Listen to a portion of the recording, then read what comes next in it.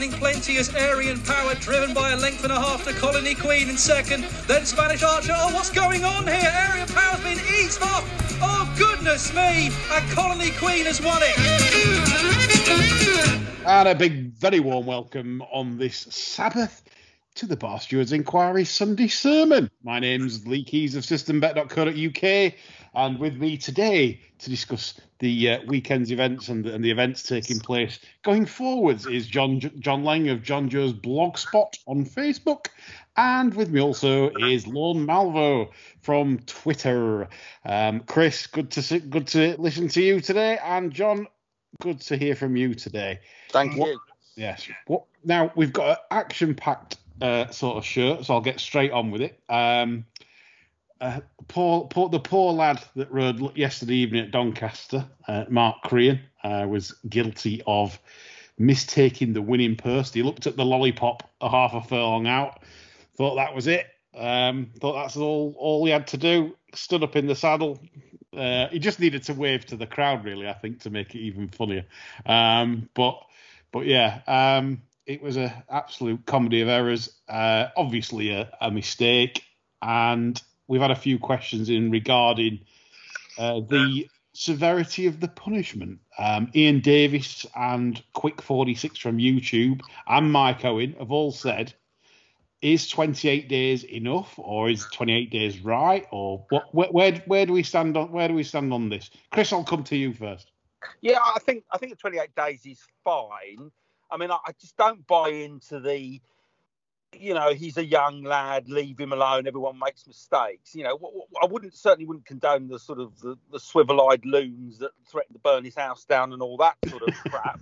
But, fundamentally, in any other industry, if you made a cataclysmic error of judgment that caused your customers in this case being punters, to lose money, I think you'd do well to get suspended. I think you'd be looking at a P45 and a walk down the road. So, I think 28 days is proportionate.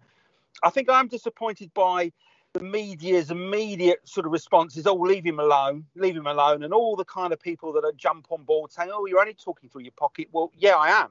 And because I'm talking through my pocket, I've got, a right to say something because I've got skin in the game and a stake in the outcome.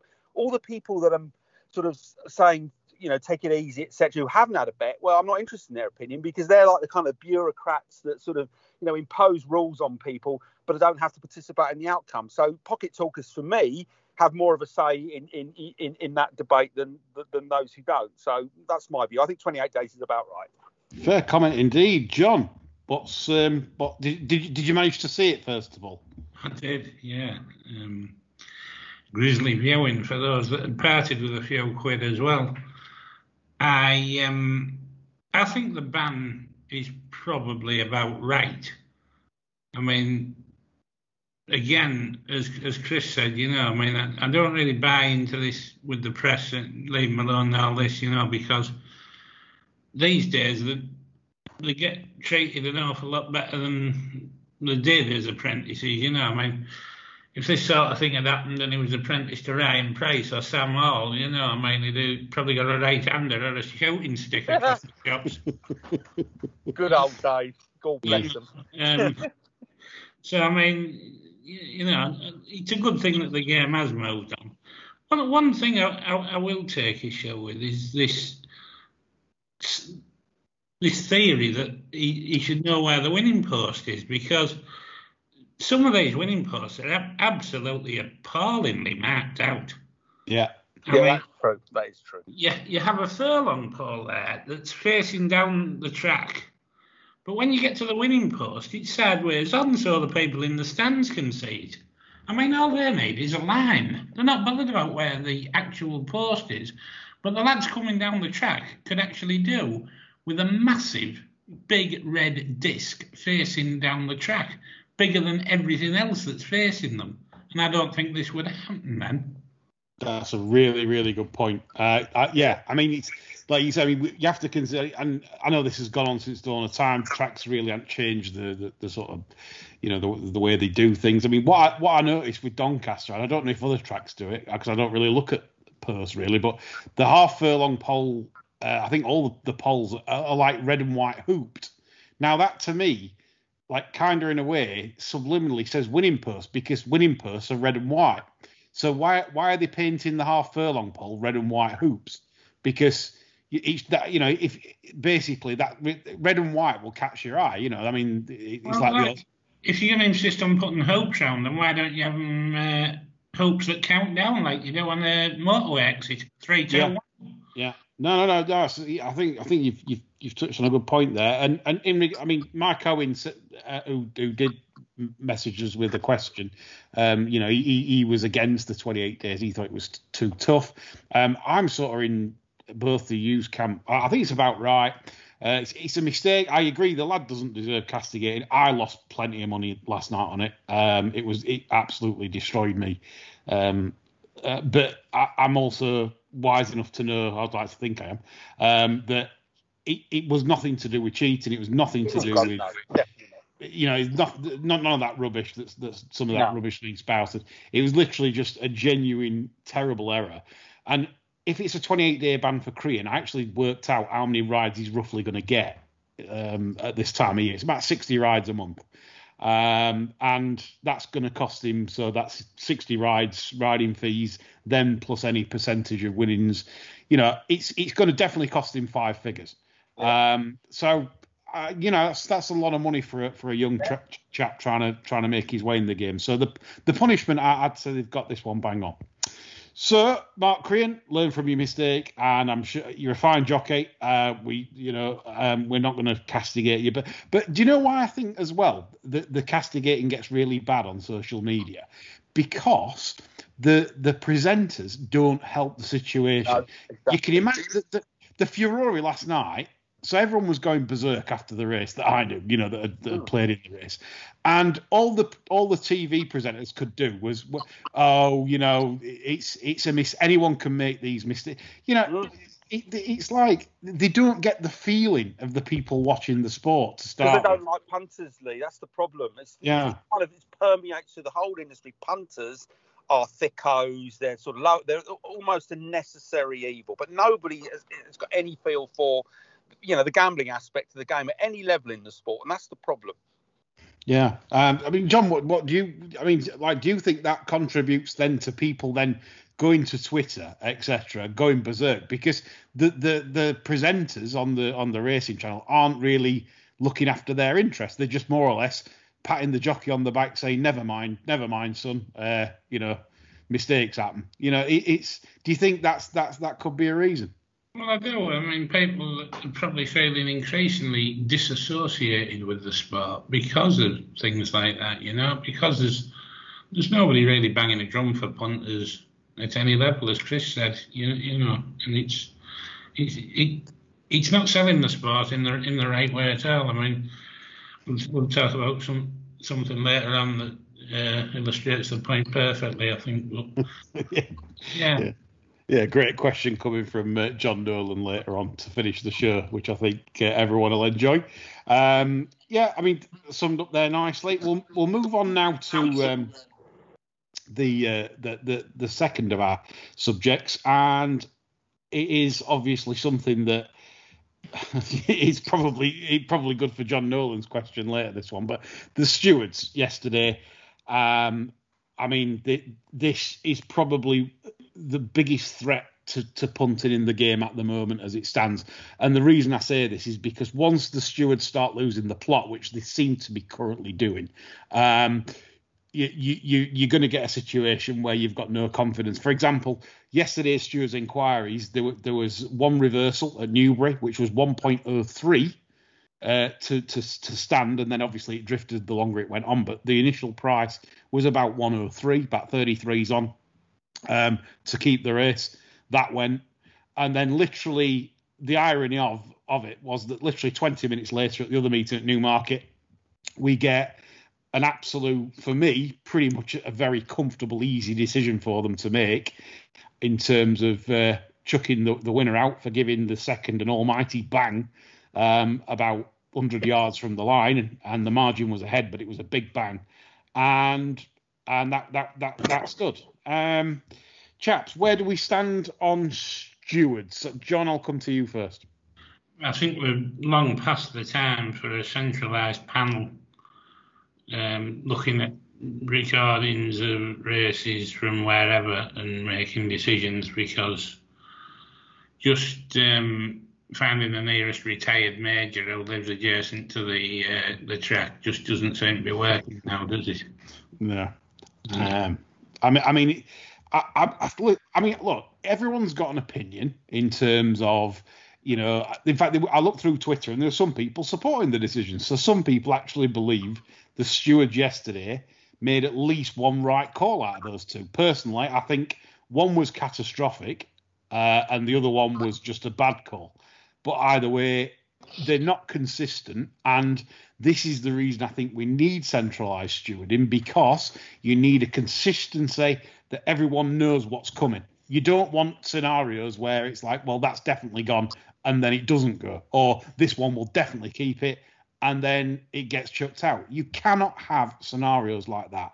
And like John says, it's run by basically friends of the establishment, and I'm sure if connections appeal in either case, it'll give you the excuse for the stewarding panel at the jockey club to meet and convene and have an expensive lunch, John.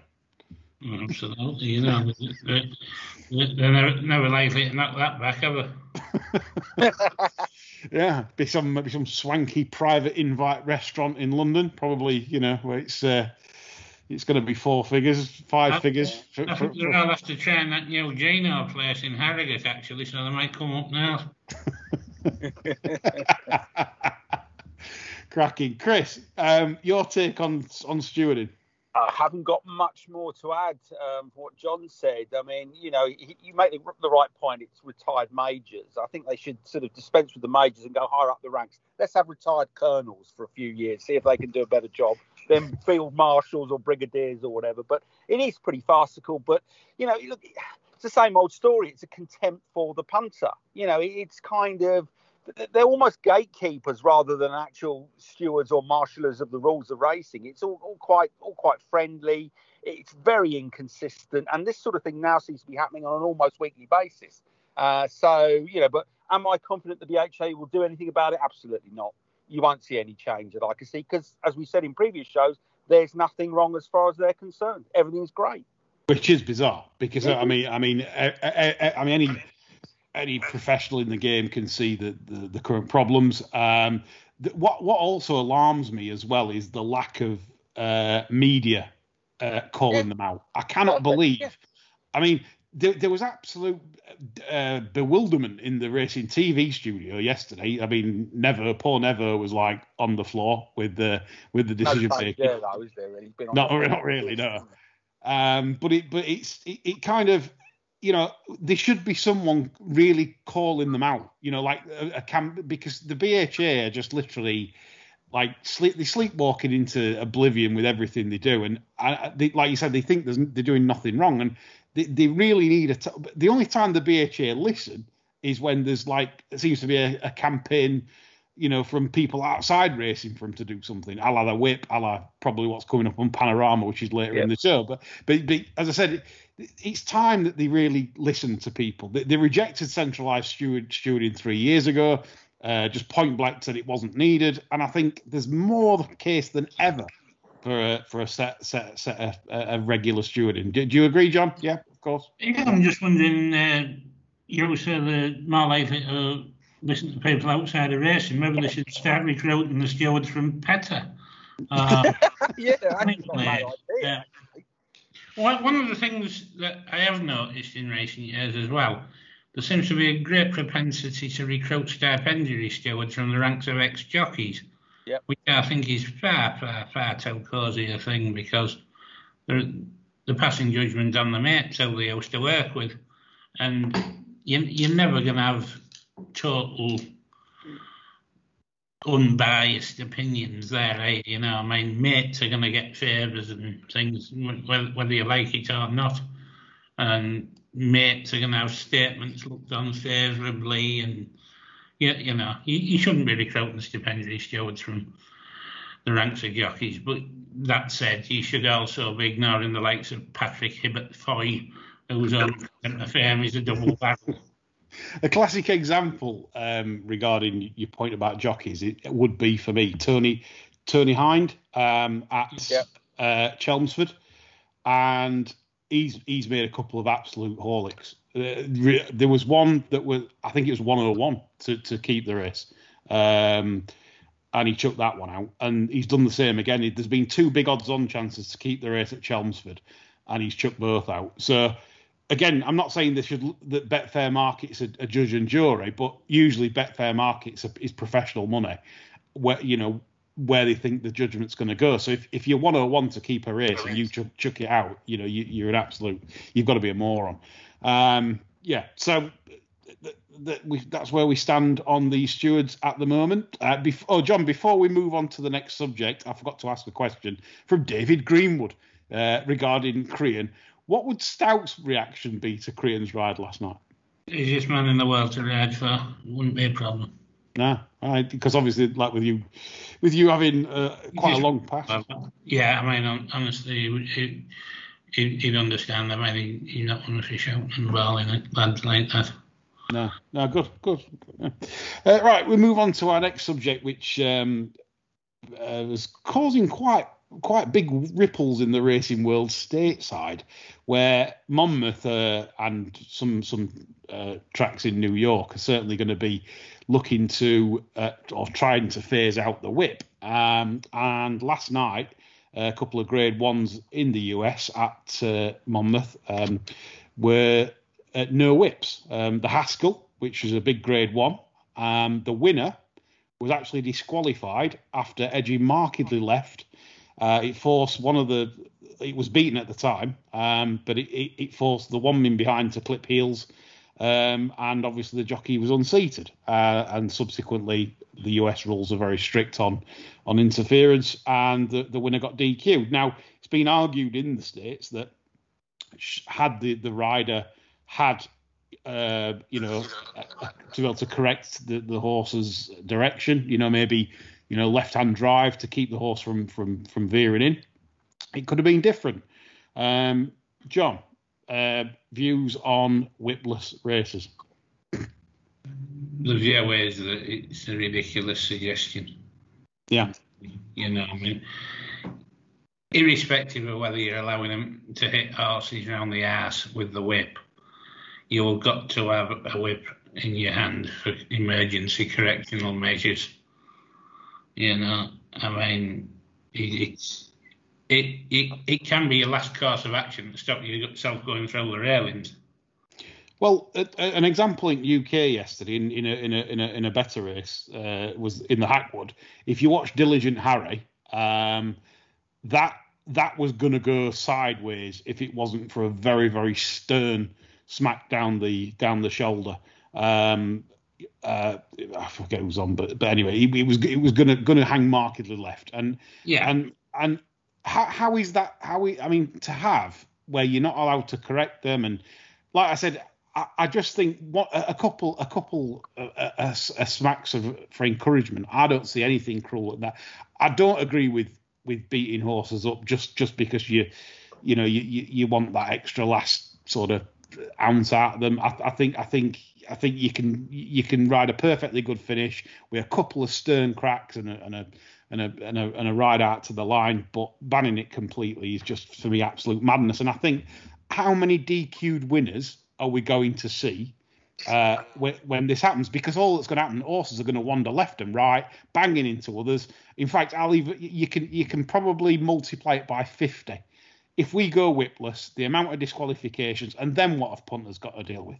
The fact that they're getting horses disqualified nearly it's common occurrence, and that's just no confidence for betting on a sport. So therein lies the problem that people of PETA and everybody else wouldn't understand for a sport that obviously relies on betting income for levy. Where do you stand on this, Chris? Yeah, exactly the same. I mean, I couldn't ride a clothes horse, let alone a race horse. But, the people that do ride race horses for a living all say that to dispense with the whip would have serious safety implications for the riders by way of a corrective measure. So I think it's bonkers, really. But again, the people that object to the whip don't like racing anyway. So You know, why are they pandering to that lobby in the US? God knows.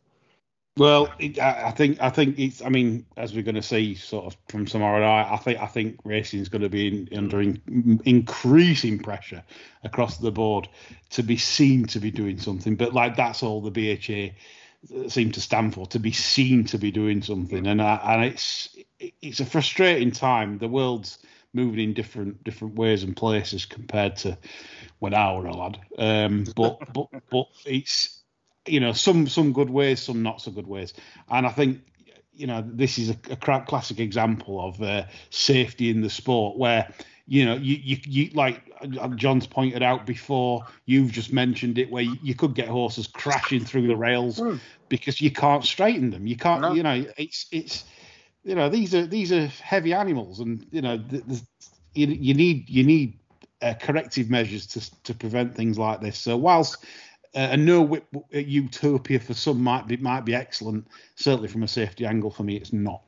Yeah, I actually had a discussion with somebody about the whip, and they were totally anti-racing, they were also anti-whip, coincidentally.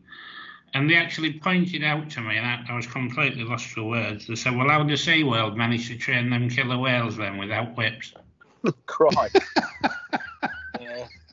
Wow. I couldn't respond. I had no answer. Wow. That's, yeah. What can you say to somebody like that? Yeah, I mean, I just finished my drink and left. Yeah. They should bring in the SeaWorld people as consultants to the BHA on 10 grand a day. How about that? As well, kill 2 birds with one stone. As long as there's an expensive lunch for these chaps involved, fresh orca for all, eh? Yeah, they bring their own herrings, don't they? Yeah, right. What a world. Wherever they go, they've got a bucket of herrings on hand. Yeah, exactly. Yeah. So what I will say about the Haskell last night, I like I say, if anyone, it'll be on YouTube if anyone wants to watch it. I did enjoy the finish. To see like 2 jockeys in a driving finish, not. I always think sometimes jockeys can get unbalanced as well. Look at Thrasher Morris, an idiot. But it was quite a good finish. But as I said, would that horse have drifted markedly left like he did? If the jockey was able to correct him, and that inevitably has cost him the race. So yeah, and I don't think punters want to see DQs. When betting, it's an awful thing. It's hard enough to back a winner, never mind get 2 results. So yeah, right, we move on, and another question.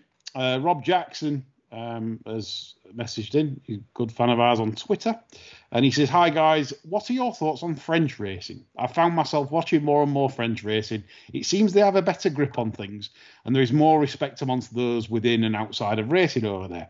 What are your thoughts on French racing, and what can we learn?" John? Well, I think French racing is like racing in other parts of the world as well. I mean, when you watch the coverage from America, Australia, New Zealand even, the coverage is presented in the manner that you would present a mature sport. Yeah. Racing is the only sport in this country that advocates presenters acting like absolute idiots. Having 3-legged races for nuns or something in between. I'm up for that. That's good. Whatever, me down for a ticket for that. Very custard pie fights. Come dressed up like Pirates of the Caribbean. All the rest of it. You'll go racing that sounds brilliant, to be honest. But carry on. Yeah, I think you've just talked yourself into a marketing job for the BHA there. Get this man a lunch. You'll go racing in France. You're in Paris the morning before the car at Longchamp, and they're sat outside the cafes. They've got Paris turf, a Galois in the gob. They've got a cup of black coffee there. Yeah, and they're serious about it, aren't they? The conversation, whatever. Until Blogger turns up with smartphone. Yeah, exactly. There are other stereotypes are available, yeah. There was this blithering clown from England turned up. With the stallion. And all this crap. But, you get where I'm coming from. You know, the audience are treated as mature fans of the sport, not as people who need to be patronised and, you know, have all the attention span of a crackerjack viewer. Yeah, I mean, Chris, do you watch much French racing? I think it's crap, actually, but that's largely because I don't really understand the participants. What I would say is I think a lot of the French jockeys, I think, would struggle to get a ride in the UK, to be honest with you. I mean, I think Gerard Mossay's terrible. I think Barcelona's nonsense. I think the fella that was Blogger's friend that's in a little difficulty currently, I think he's very, very good. I think the rest of them are pretty much of a muchness. But, I probably don't understand enough about it, but I would take John's view. I would agree with it about the presenting. I mean, I think, we do tend to sort of infantilize the way we cover this sport. I mean, Ed Chamberlain is technically a very good presenter. I'm going slightly off topic, but there is a whiff of the Butlins Redcoat about him, isn't there? You could imagine him sort of judging Miss Minehead 1987 with that kind of... He's got that kind of vibe about it. And John's right. It's a much more serious undertaking in places like France and the rest of the world. But the underlying sport, I don't understand enough about it to get too excited about it. And I think there's probably enough racing in the UK to be dealing with at the minute rather than worrying about French stuff. But there we are. Yeah. I mean, Pierre Charles Boudin, he's been going down the Jeffrey Epstein route. I mean, it's bloggers mate as well. Bloggers not mate. Anymore. He doesn't seem to have too many selfies with him now, does he? With suit with arrows on or whatever. But there you go. We'll see. It could have been, interesting times in France there. But yeah, I mean, French racing to me, I do enjoy watching it. To be honest, I mean, I like. It's horrible, and they find it boring. I mean, I don't know. I just find it really dull. But perhaps perhaps because I don't know the participants as well as you do. I mean, other than Andre Fabre and a couple of others, I really don't know much about trainers. I mean, you're right about the standard jockeys out there. Yeah. I mean, there aren't very many good ones. But I mean, take today's race in Chantilly, pre Robert Papa. I mean, the strength in depth is so poor in France. I mean, it's outside the sort of top few trainers. Literally, I mean, I can't believe how bad a race that is for a Group 2. It's probably one of the worst Group 2s I've probably ever seen, ever. Wow. In my life. I mean, the one of Nick Bradley's in there. Sorry if you're listening to this after but the one of Nick Bradley's in there, I think was putting at 40s. I think it's been backed into like 16s and 14s. I think it's about a single figure chance. I mean, but that's only like very ordinary form. It finished 4th at Pontefract recently. But that tells you how bad the race is. If I'm thinking that should be a lot shorter. Wow. So yeah, it's a real bad one. Kevin Ryan's got the. But I mean, I do enjoy watching it on At the Races. I think it's got quite a bit to offer. Bradley's ass has to come from the back at you today. Yeah. Very good. Yeah. Yeah. So yeah, I mean, like I said, he's good. Yeah, I agree, Rob. Yeah, keep watching the French. But I mean, the French know how to do it right. They've got a properly funded sport. There's owners going over there in the droves for the prize money. It literally. I mean, a friend of mine lives in York. Christian Stranger. He's got some interest out there with some horses because you finish 3rd or 4th in a race. You've paid for a month's training. What's the admission fee cost? How does it compare, Lee, to the UK? For the last time I was racing in France, I was so impressed because I went for Arc Day. It was a long time ago when Generous ran, and I was so impressed because it was about £5. It was wow. To get in, and in that £5 you got a really lovely colour race card. So like with the history of the Arc and and it was in English as well for English readers, and yeah, it was just like that was back then. And it just shows you how much they think about the punter. £5 to get in. There's none of this enclosure rubbish, apart from the private dining areas and the owners areas. There's no enclosure crap. That includes standing around the parade ring. That includes going wherever you want for £5. And yeah, amazing. Just amazing value. And they do it right. It's funded correctly. And fair play to them. The BHA obviously decide that our way is better for some reason. We need to go over there for a working holiday to France, a few lunches in the Paris restaurants. Oh, about yes. 6 months. Fact finding. Yeah, in the Dordogne, yeah. Fact finding mission. Côte d'Azur or somewhere, yeah. Absolutely. Yeah. Right, we move on from Vive la France. Enough championing those French rubbish. The Racing League. Andy Richmond brings up the subject of crazy racing ideas, and he says about the Racing League. He says it's one of the racing's own goals, and we've got a question on the Racing League, which I'll save for after we've discussed the Racing League. I was amazed, John, to find out that the start of the Racing League is on the Thursday of the Goodwood, obviously festival, right? Where probably most of the jockeys that signed up in the Racing League teams won't be able to ride in it.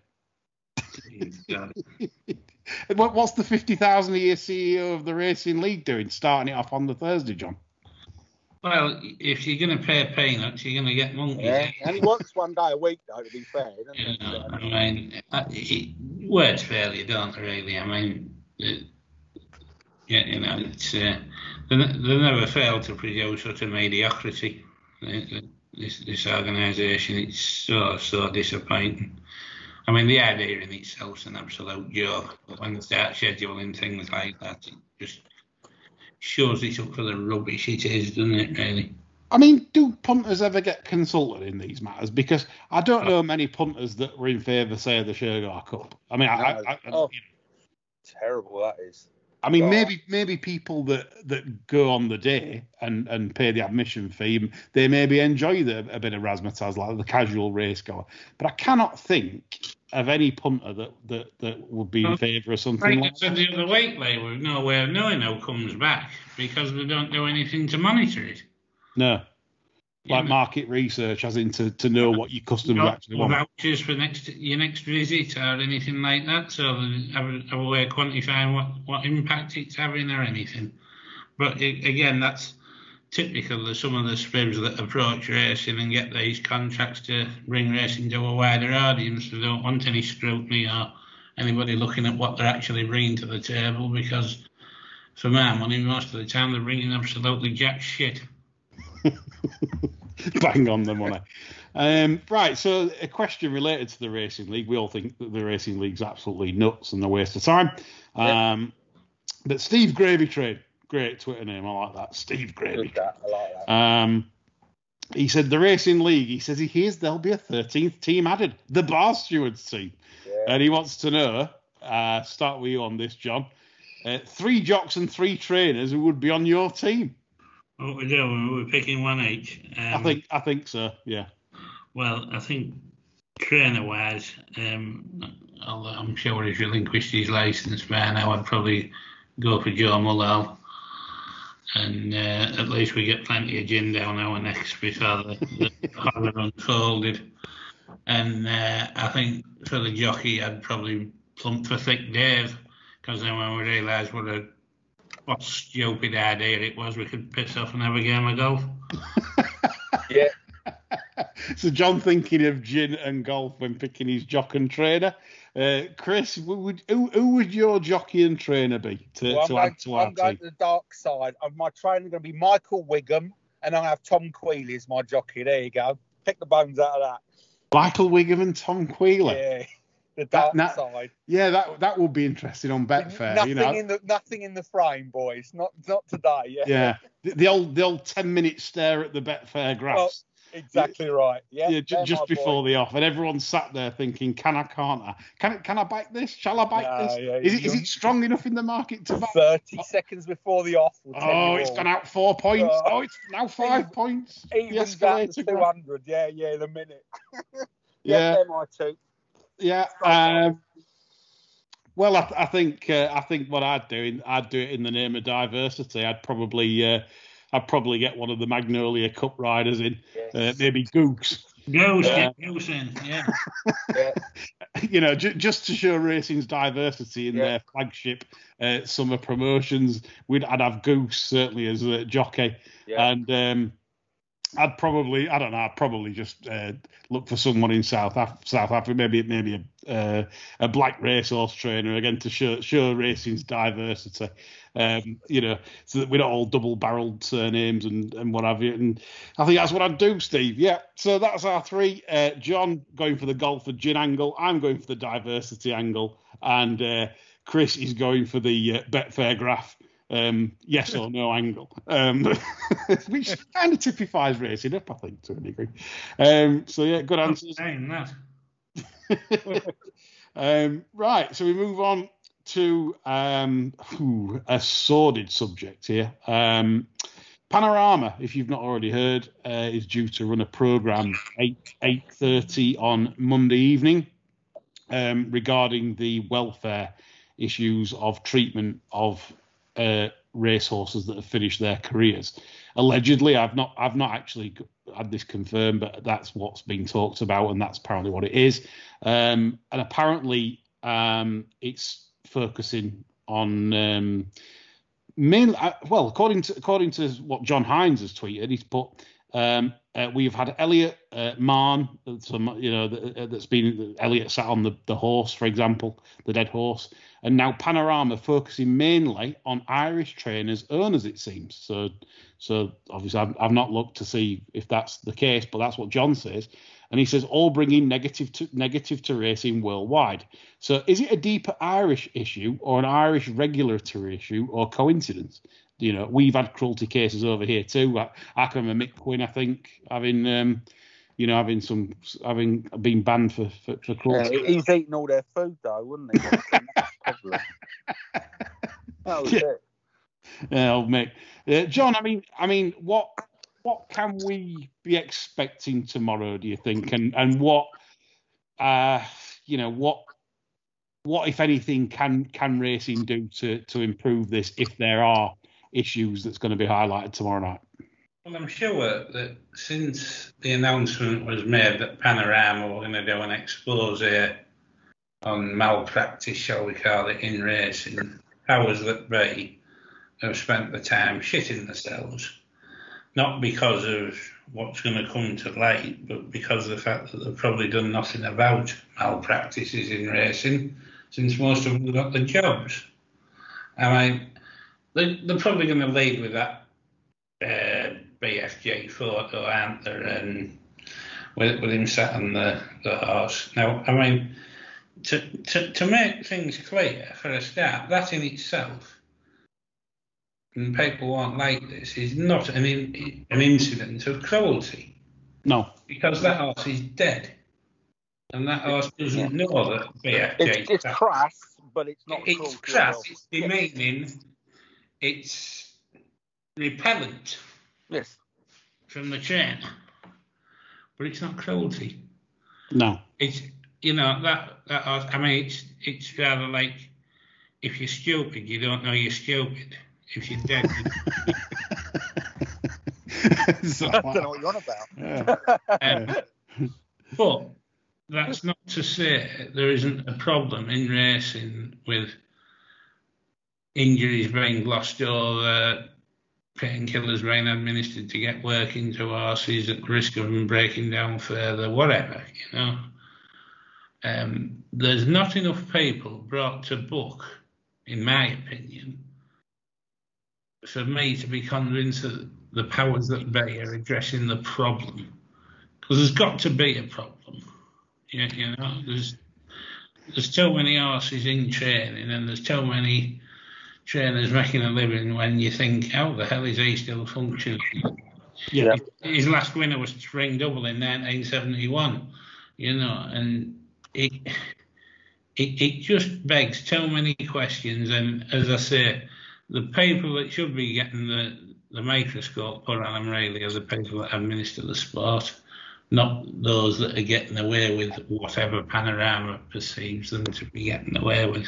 Yeah, As an owner myself, I know that when you pass, we don't get any info from you, Lee. You can say you're an owner, but I'm keep checking my text messages, mate, when your man has a runner, and there's nothing there. What's going on? There's nothing to tell at the moment. We need help. I'm like Julian Wilson anyway. I'm keep you it know, up. Keep I'm it sorry, blocked but on that's it. yourself. Yeah, I'm a blocker. Yeah, not a blogger, but a blocker. Yeah. But yeah, I mean, as an owner, when you sort of sell a horse through the sales ring, obviously you don't know where that's going to end up. Could end up anywhere. If you retire a horse, there is no protocol at the moment that makes me fill in a form to tell the BHA, for example, where this horse is and what it's doing. It's literally down to my responsibility to find a home or a new. A lot of racehorses obviously go into dressage and show jumping and and things like that and have a great life as well. I mean, there's some if you go on Brian Ellison Racing's Twitter, you'll see old Moyen Corniche, the Ebo winner, what he's doing now, and it's all grand. And I think that's the owner's responsibility. I would like to see more responsibility placed on owners in that respect. That it is a duty of care, as in, so like if they're not worth anything through the sales ring, i.e. you can't sell them, you've got to basically, it's your duty, you can't, to find them a new occupation. So I would like to see more done on that subject as a responsible owner. So what's your view on them that go to Merton, like? Sorry, say that again, John. I missed that. What's your view on those that end up at Merton sale? What's Merton sale? Meat value, basically. Meat trucks. Yeah, I don't think I can. I don't think I could do that with any of mine. Unless, I mean, the thing is, it's difficult with horses because a lot of them be carrying sort of injuries that makes them relatively, so to speak, I don't want to sound horrid, but useless to anybody really. Or they might have got some terrible sort of yard habits. They might be nasty. They might bite. They're not suitable to be around children because they're thoroughbreds at the end of the day. So not all horses are suitable to find alternate careers, if you like. This is the thing. What I was going to say was I would sooner say him go for meat and be dealt with humanely than just turned away and left to rot. Yeah, absolutely. I mean that's. I think as long as everyone's doing the morally the right thing, I think that's the way forward. But at the moment, there's definitely no protocol or checks from, say, the BHA to me asking me what's happened about my past racehorses, or well, you didn't put this through sales ring, where is it? I've never been asked. So it's down to each owner just to be morally good, if you like. So yeah, and fortunately in racing, I'm pretty certain that it'll be in the high 90s in terms of owners that are responsible like that and will make sure the horse is rehomed and rehoused and carries on enjoying its life doing something else. But as I said, we've got to deal with this tomorrow night. It's going to be unsavoury. It's going to draw the Twitter nutters out. Usually I don't respond to Twitter nutters because they're impossible to speak to. But on this occasion, I probably might get dragged in, especially if I'm on the gin. I've got some lovely Siderit gin, Spanish gin to try. Ooh. If you've not tried it before, it's very rare. Google it, Siderit, Siderit. Bar Stewards Inquiry, brought to you by Siderit Gin. You should tag them in, get some sponsorship, give them free advertising. Yeah, so I might get dragged into responding, but as I said, we know the sport. The sport has certain PR issues, and this is going to be one of them. But I know the sport probably better than most on-owning horses. I know how well they're treated, and I've no concerns hardly at all in the game about the treatment of racehorses in the United Kingdom. That's how I'd stand. John seems to think that Ireland might have its own set of problems, but John, I actually think that doping's more a big problem in Ireland, and I just, as I said, I can't speak because I don't live in Ireland. I don't understand the Irish culture as much as what a lot of people that are in Irish yards do. But I know over here, I don't think the drug culture is as prevalent as it is in Ireland. But there we go. Right, we're going to finish the show off, chaps, with a cracking one from John Swarfiga, Siren Master Nolan. He's good on Twitter. You should, anyone that doesn't follow the Bastards on Twitter, just follow us and just follow John as well, because he's quite funny. And he says, right, let's have a top 10 things that boils your piss about racing. And there's a thread going on the Bastards, so you can join in if you want to type anything that boils your piss about racing. So what I'd like now is to get you two's thoughts on what boils your piss about racing the most. Chris, I'll start with you. Well, I have many, but the one that really boils my piss is whenever Gary Moore is mentioned, I have to say what a hard-working family he has, as if somehow nobody else works hard. And frankly, if I was going to inherit sort of 200 acres of Sussex downland, I think I'd be fucking working hard all day and all night. So it's the hard-working Gary Moore family. Can't stand that expression. So that boils Chris's piss. I like that one. John, what would be like? I bet you've an absolute scroll full. But I mean, what would be a sort of a couple of your piss boilers? Well, firstly, the price of sausage rolls on cars. The big issues it's an absolute criminal. I mean, it's disgusting. That you can pay £2.50 for a sausage roll that's no bigger than your middle finger. You might have fat fingers though, mate. Well, yeah, that's true. Exactly. I mean, secondly, I think I would have to go with the ineptitude of those in charge of the sport, because you can guarantee they aren't lunching on sausage rolls. They're lunching at our expense. Absolutely fantastically put. Yeah. Absolutely fantastically put. I mean, for me, it is the BHA. It starts at the top and it stems all the way down. And I think what I complain about the most are two things. It can be, they set these daft race times, so it'll be like 4:23, 4:28, whatever, and then. So what a track starts to do is they've got a 25 runner handicap, and then they start to load. The off time's 4:23, and they start loading at 4:23.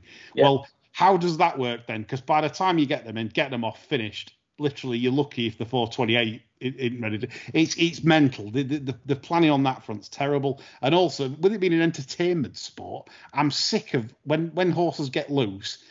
There's like arm wavers and chucking, all that rubbish, like until it decides to do 6 laps.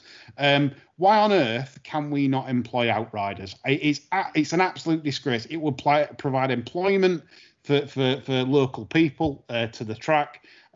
Horses then also, we've just talked about horses in a new job and if being outriders, like as I said, I don't get the hard-working Haley Moore. She's good at catching. Yeah, exactly. Well, yeah, unless you're Haley Moore that was tremendous. That Haley Moore, the hard-working Haley Moore. Yeah. So I mean, simple things that make everyone's day more enjoyable and more safer. An outrider would stop a horse from crashing through rails or doing damage or running into a crowd or whatever. The inevitability, if you haven't got outriders, is eventually when a nutcase horse gets loose, like has happened in the past, it gets loose. Sometimes it gets in the crowd, and then and then until it's happened and somebody gets a kick from one or gets mowed down by one and gets seriously injured or even killed, this won't be discussed. Again, at the top table, there's not enough reason for him to go out to lunch for this. So for me, that's what boils my piss. Outriders would make the sport safer and get races off on time, etc., etc., etc., etc. For a very, very small expense. What we're looking at for an outrider for the day, £500. £500 and travelling, they'd be queuing up to do it for that. So, that's what I would do. Catherine Fry's emailed in, late one from Catherine Fry.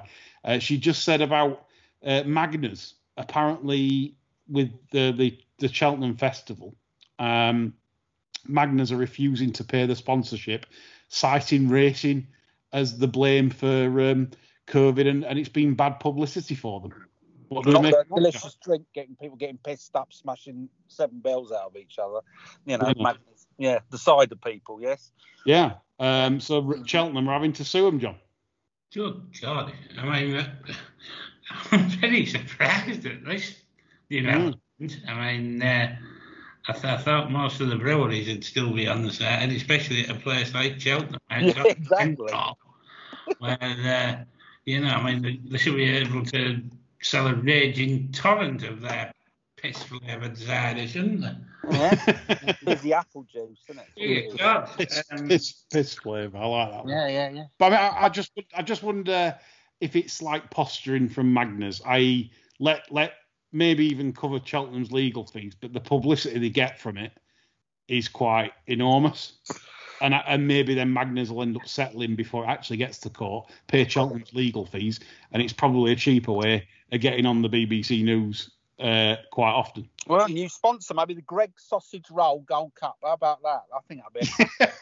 I love a bit of Greg. So John Sausage Rolls down a mile forest. Yeah, exactly. The thing is, this is what racing would do if racing let a Greg's open on tracks. I like that. You'd you have like me that going every week. But it won't be Greg's prices. No. Sadly, John's right. It's terrible. Catering prices on track, terrible. Right, that we're going to end it there. We've had a fun show.